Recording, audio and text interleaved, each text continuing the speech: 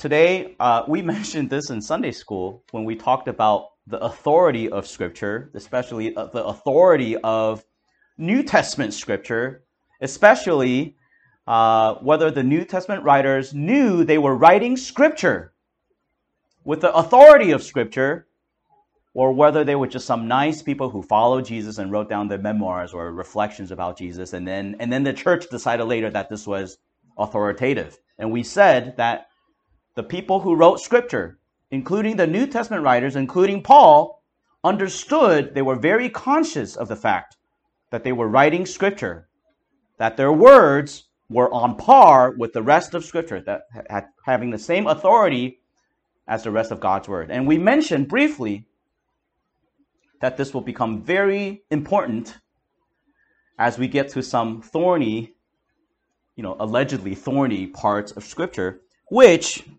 if you paid attention to what we read, I believe this passage falls under that category. There's no question that today, part of the reason why this is a thorny part of Scripture is today we are embroiled in a gender revolution. There's no question about that. Basically, where the world at large is trying to erase any distinction between men and women. And none so clearly in the transgender movement, where basically, strip away all of the talking points that the world makes about transgenderism or the transgender movement. Basically, what it boils down to is biological men wanting to become women.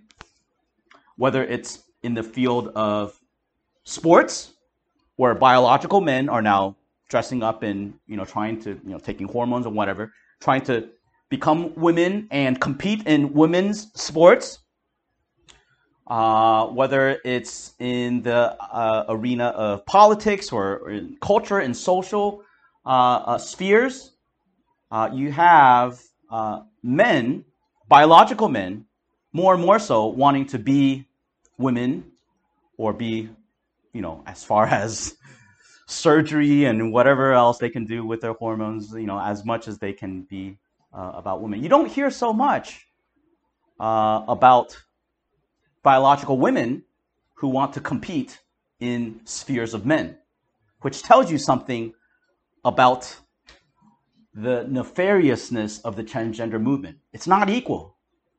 It's not equal, right? You don't hear about biological women wanting to race in men's swim meets or men's track and field, but you do have biological men who not only want to race in women's sports, but they want to be in the same locker rooms and be around that. Okay, so you kind of see, once you strip away all the rhetoric, you kind of see that movement for what it is. But essentially, it is a world, a culture trying to strip away any difference between men and women.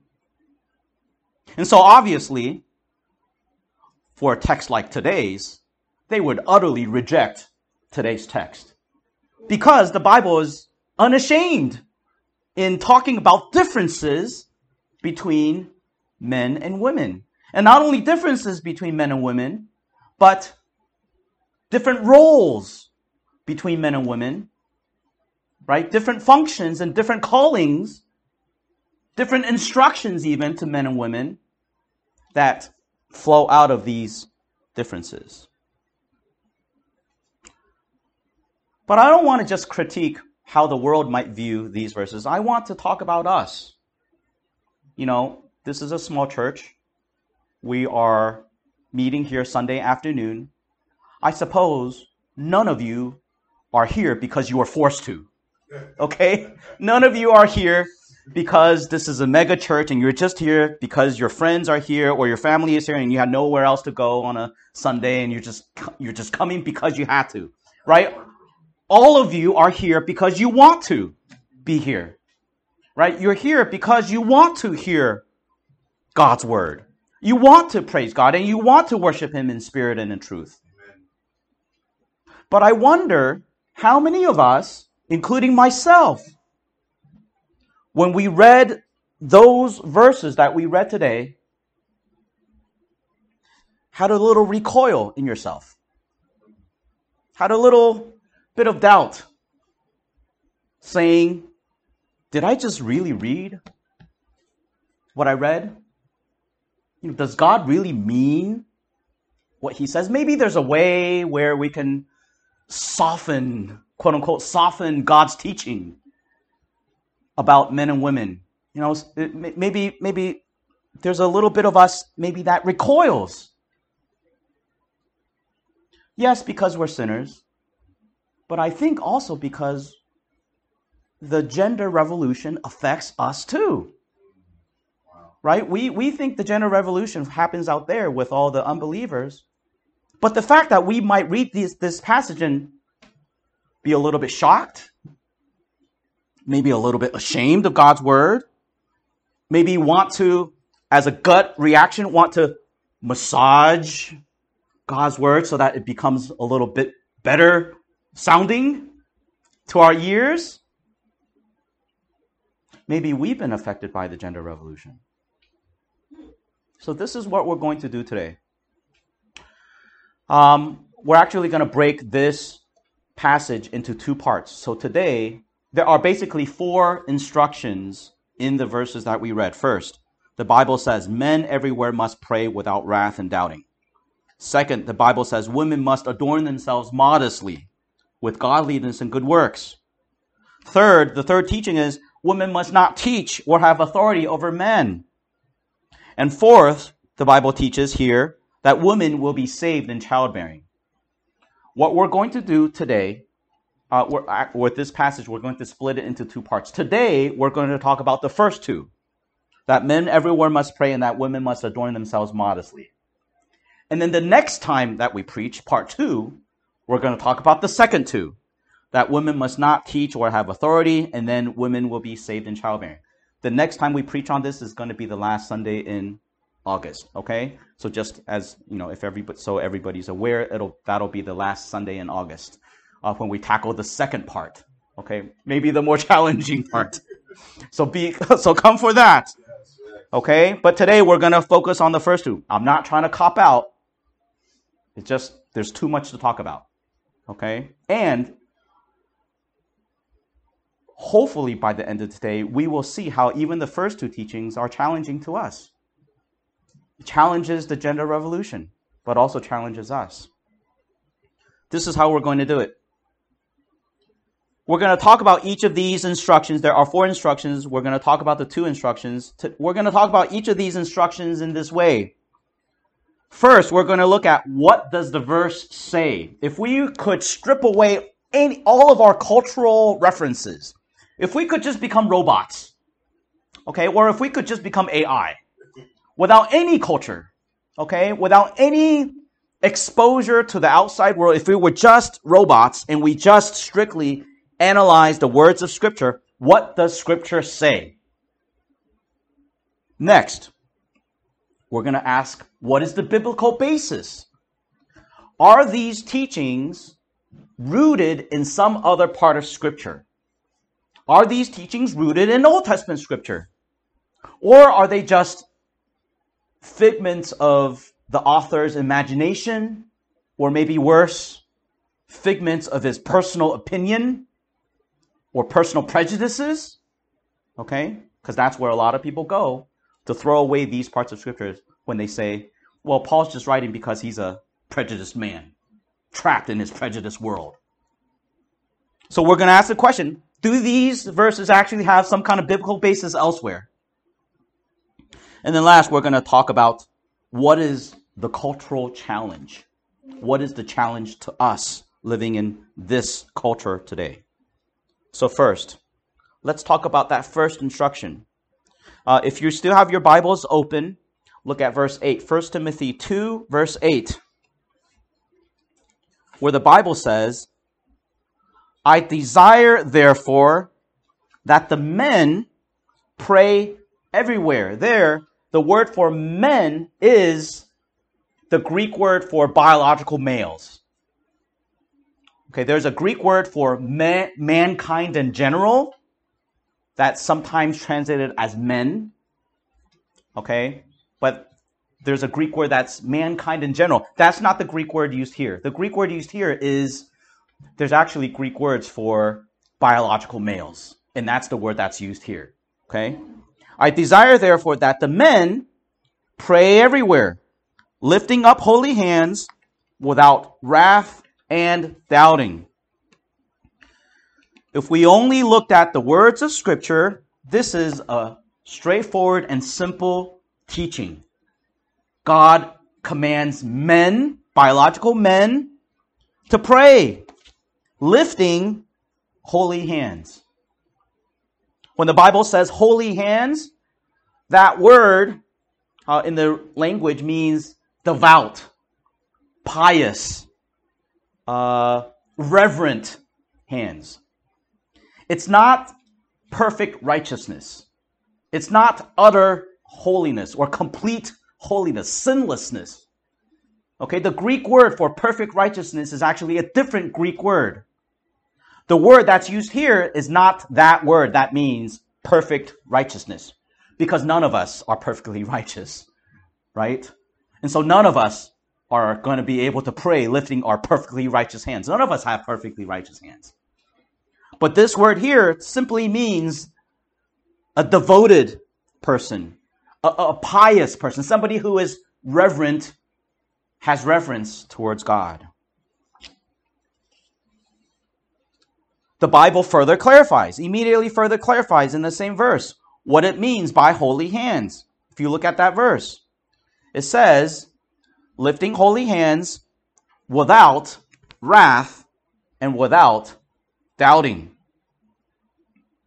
So part of what it means to pray in a devoted manner, in a reverent manner, in a pious manner, means you pray without wrath, without being angry, and without doubting.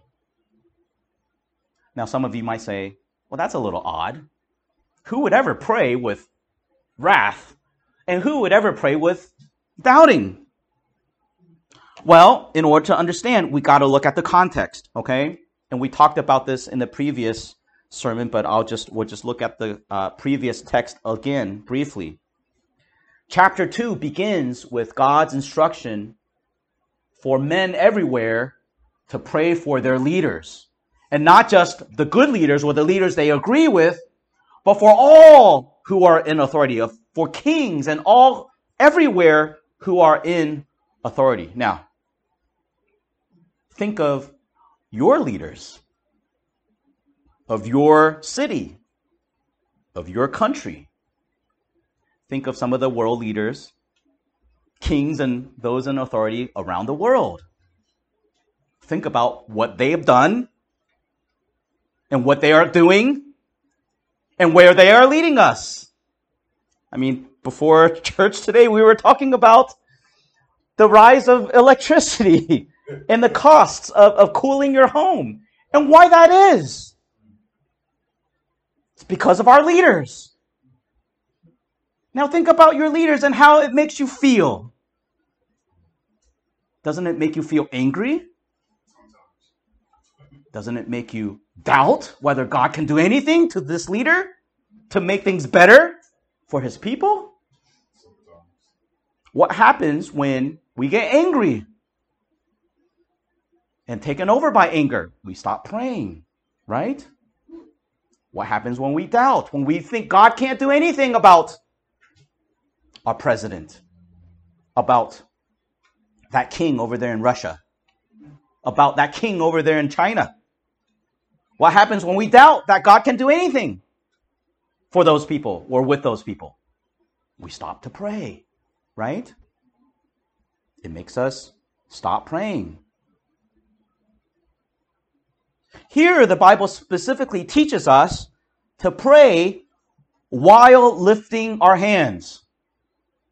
Now, I noticed, and I'm including myself in this, I don't pray lifting my hands. So what does the Bible mean? To pray lifting your hands. Does lifting your hands literally mean lifting your hands? Or is there some kind of metaphor or some kind of deeper meaning to this? Well, here we have to talk about something called the regulative versus the normative principle of worship. Okay, just some brief definitions. The regulative principle of worship says that we can only do in worship what the Bible has prescribed. So whatever the Bible talks about, those are the only things we do in worship. That's the regulative principle.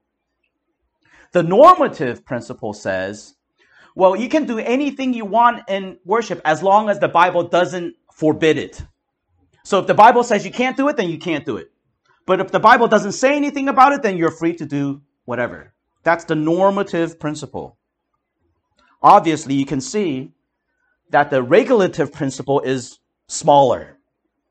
And the more normative principle is wider. It's more liberal. Right, you could do anything then, right? You can also see from that the regulative principle is more biblical.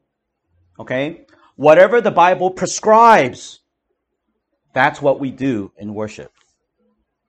So, when the Bible here says to lift your hands in prayer, that's part of the regulative principle. That's a prescription. And the fact that we might not feel so comfortable lifting our hands in prayer, myself included. I'm not throwing anybody under the bus. Maybe I'm throwing myself under the bus. Okay? You were asking me to pray the invocation prayer. And here I am. I prepped this passage. And I'm saying it's the regulative principle. And I told myself on my way over here, when I pray, I'm going to lift my hands. And guess what? Something in me said, I can't lift my hands. I think it's culture. It's our culture that holds us back from obeying God's word. It's that simple. It's not a metaphor. It's a command. Lift your hands in prayer. And there's a biblical basis for this, right? Paul isn't just pulling this out of his back pocket and saying, well, I think you should pray lifting your hands. I think that's more proper. It's not Paul's opinion. There is a biblical basis for this throughout all of Scripture. We actually read some of this. Psalm 134. Okay, if you open up your bulletins, and eventually at the end of worship, we're going to recite Psalm 134. But this is what Psalm 134 says.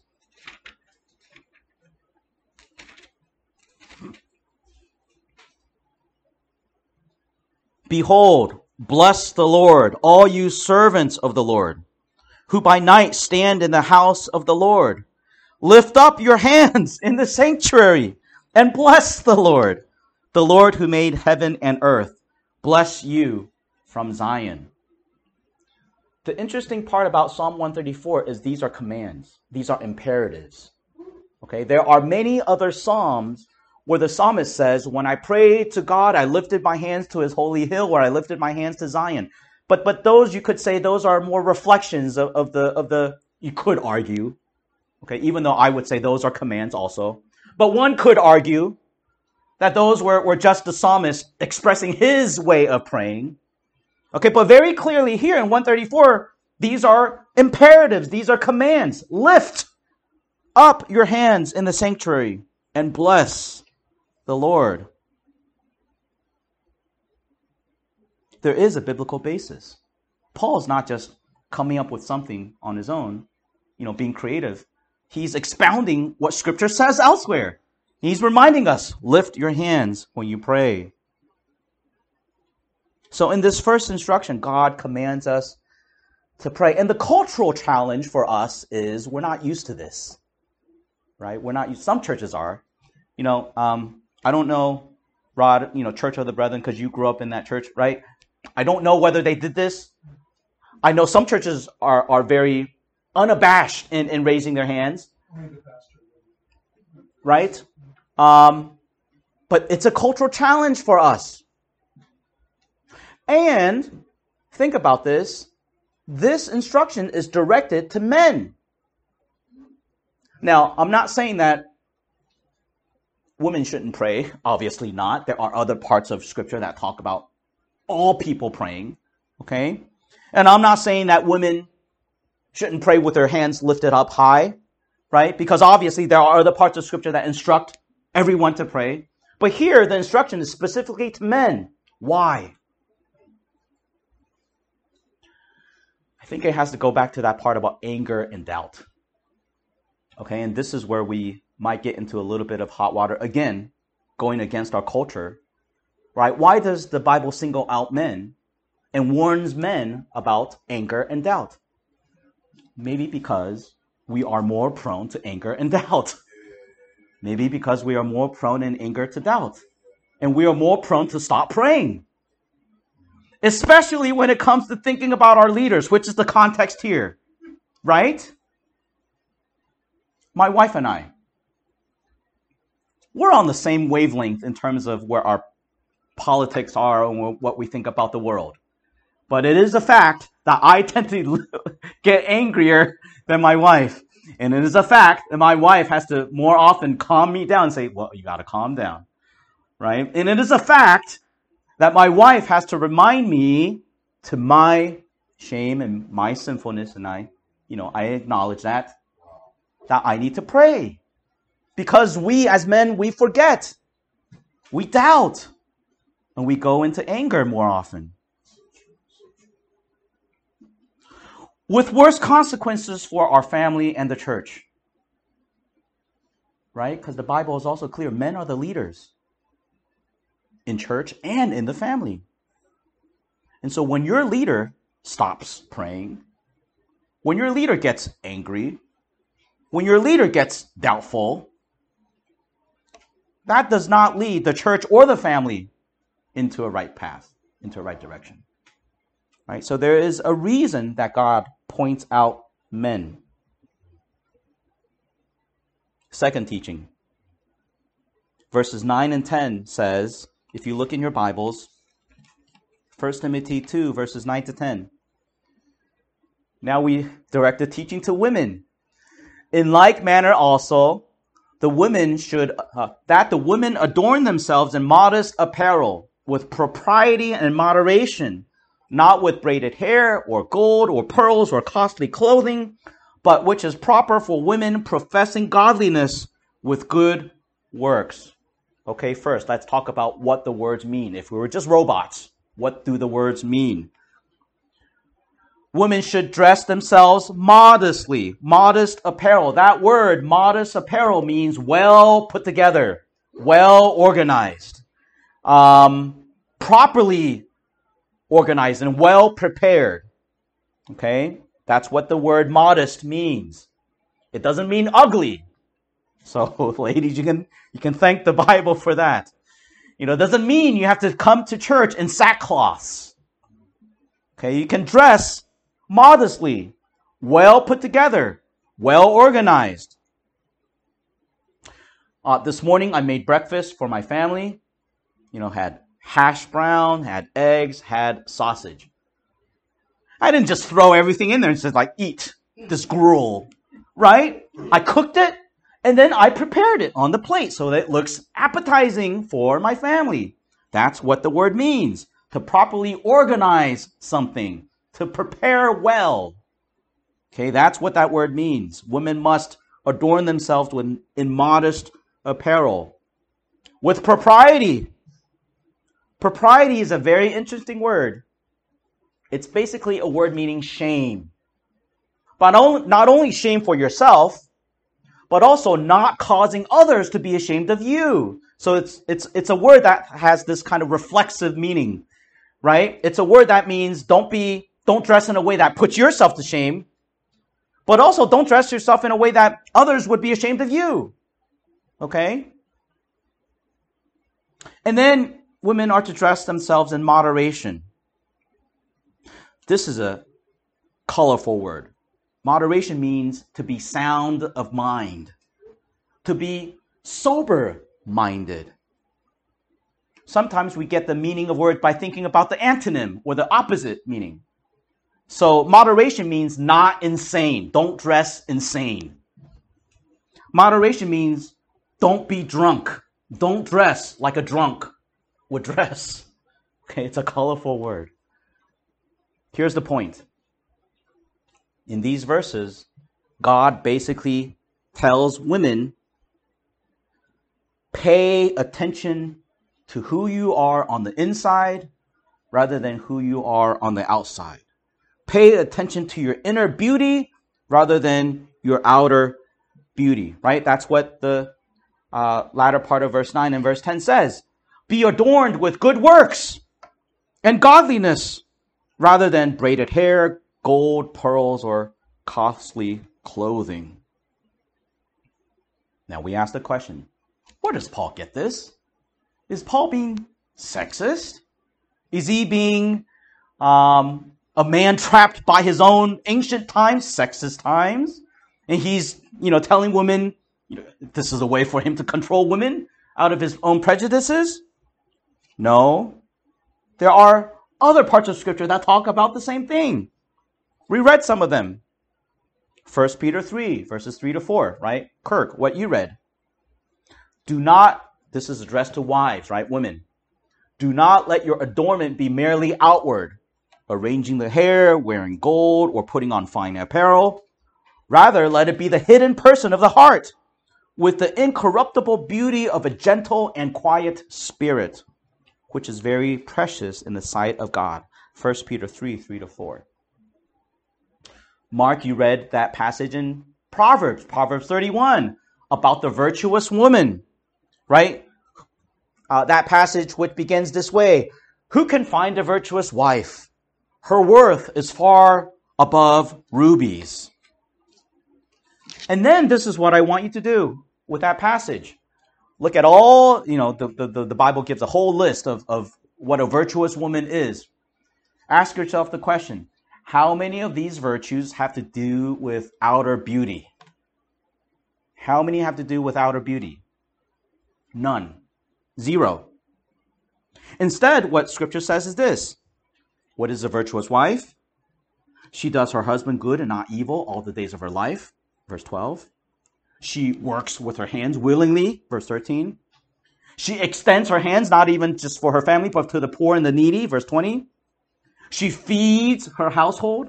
She clothes her household. Her household's not afraid of the winter because they have scarlet clothing, which is a very nice kind of clothing.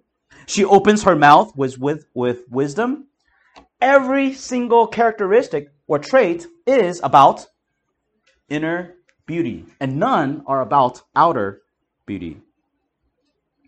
And then to kick it all off, to kind of the cherry on top, this is what Proverbs 31, verse 30 says at the very end.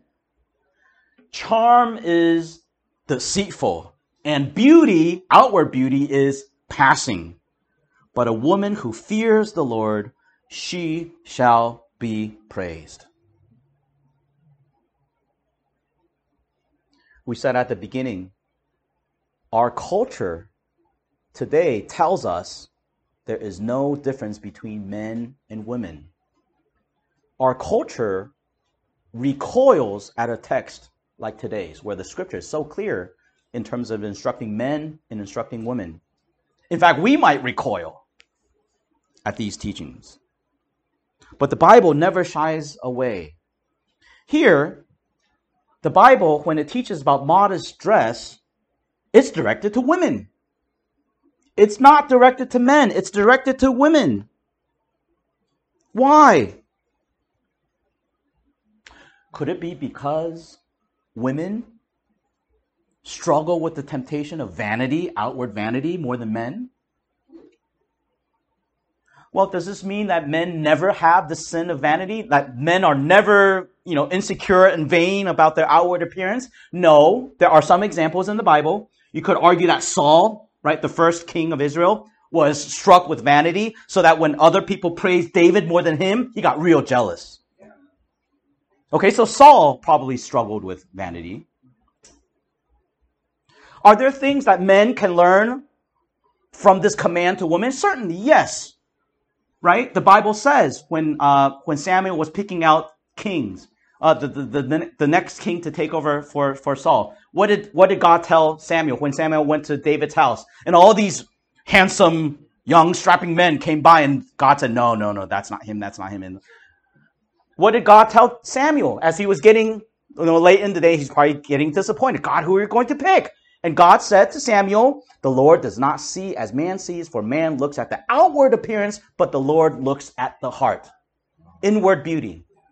So are there things that men can learn from this text? Yes. But nevertheless, it's still addressed to women because women struggle with vanity more than men. When I go out on a date with my wife, I try to dress nice, but I don't really worry about how I dress. Listen, we go to a fancy restaurant, I'm not dressed in sandals, a t-shirt and a wife beater. Okay, I put on a nice shirt.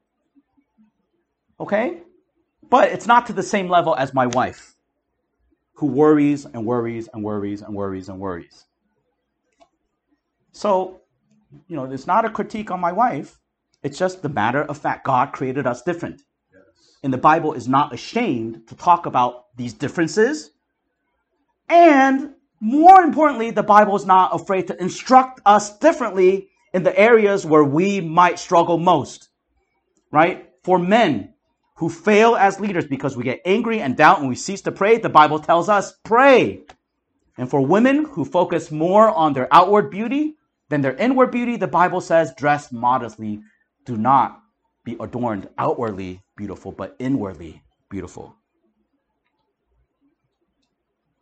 So those are the first two teachings. Next time, we're going to go deeper into the weeds, get ourselves into more hot water with the culture, and talk about the next two instructions, all right? The one about women not exercising authority over men, and the one about women saving in their salvation through childbirth. We'll talk about what the Bible says about those, but that's for next time.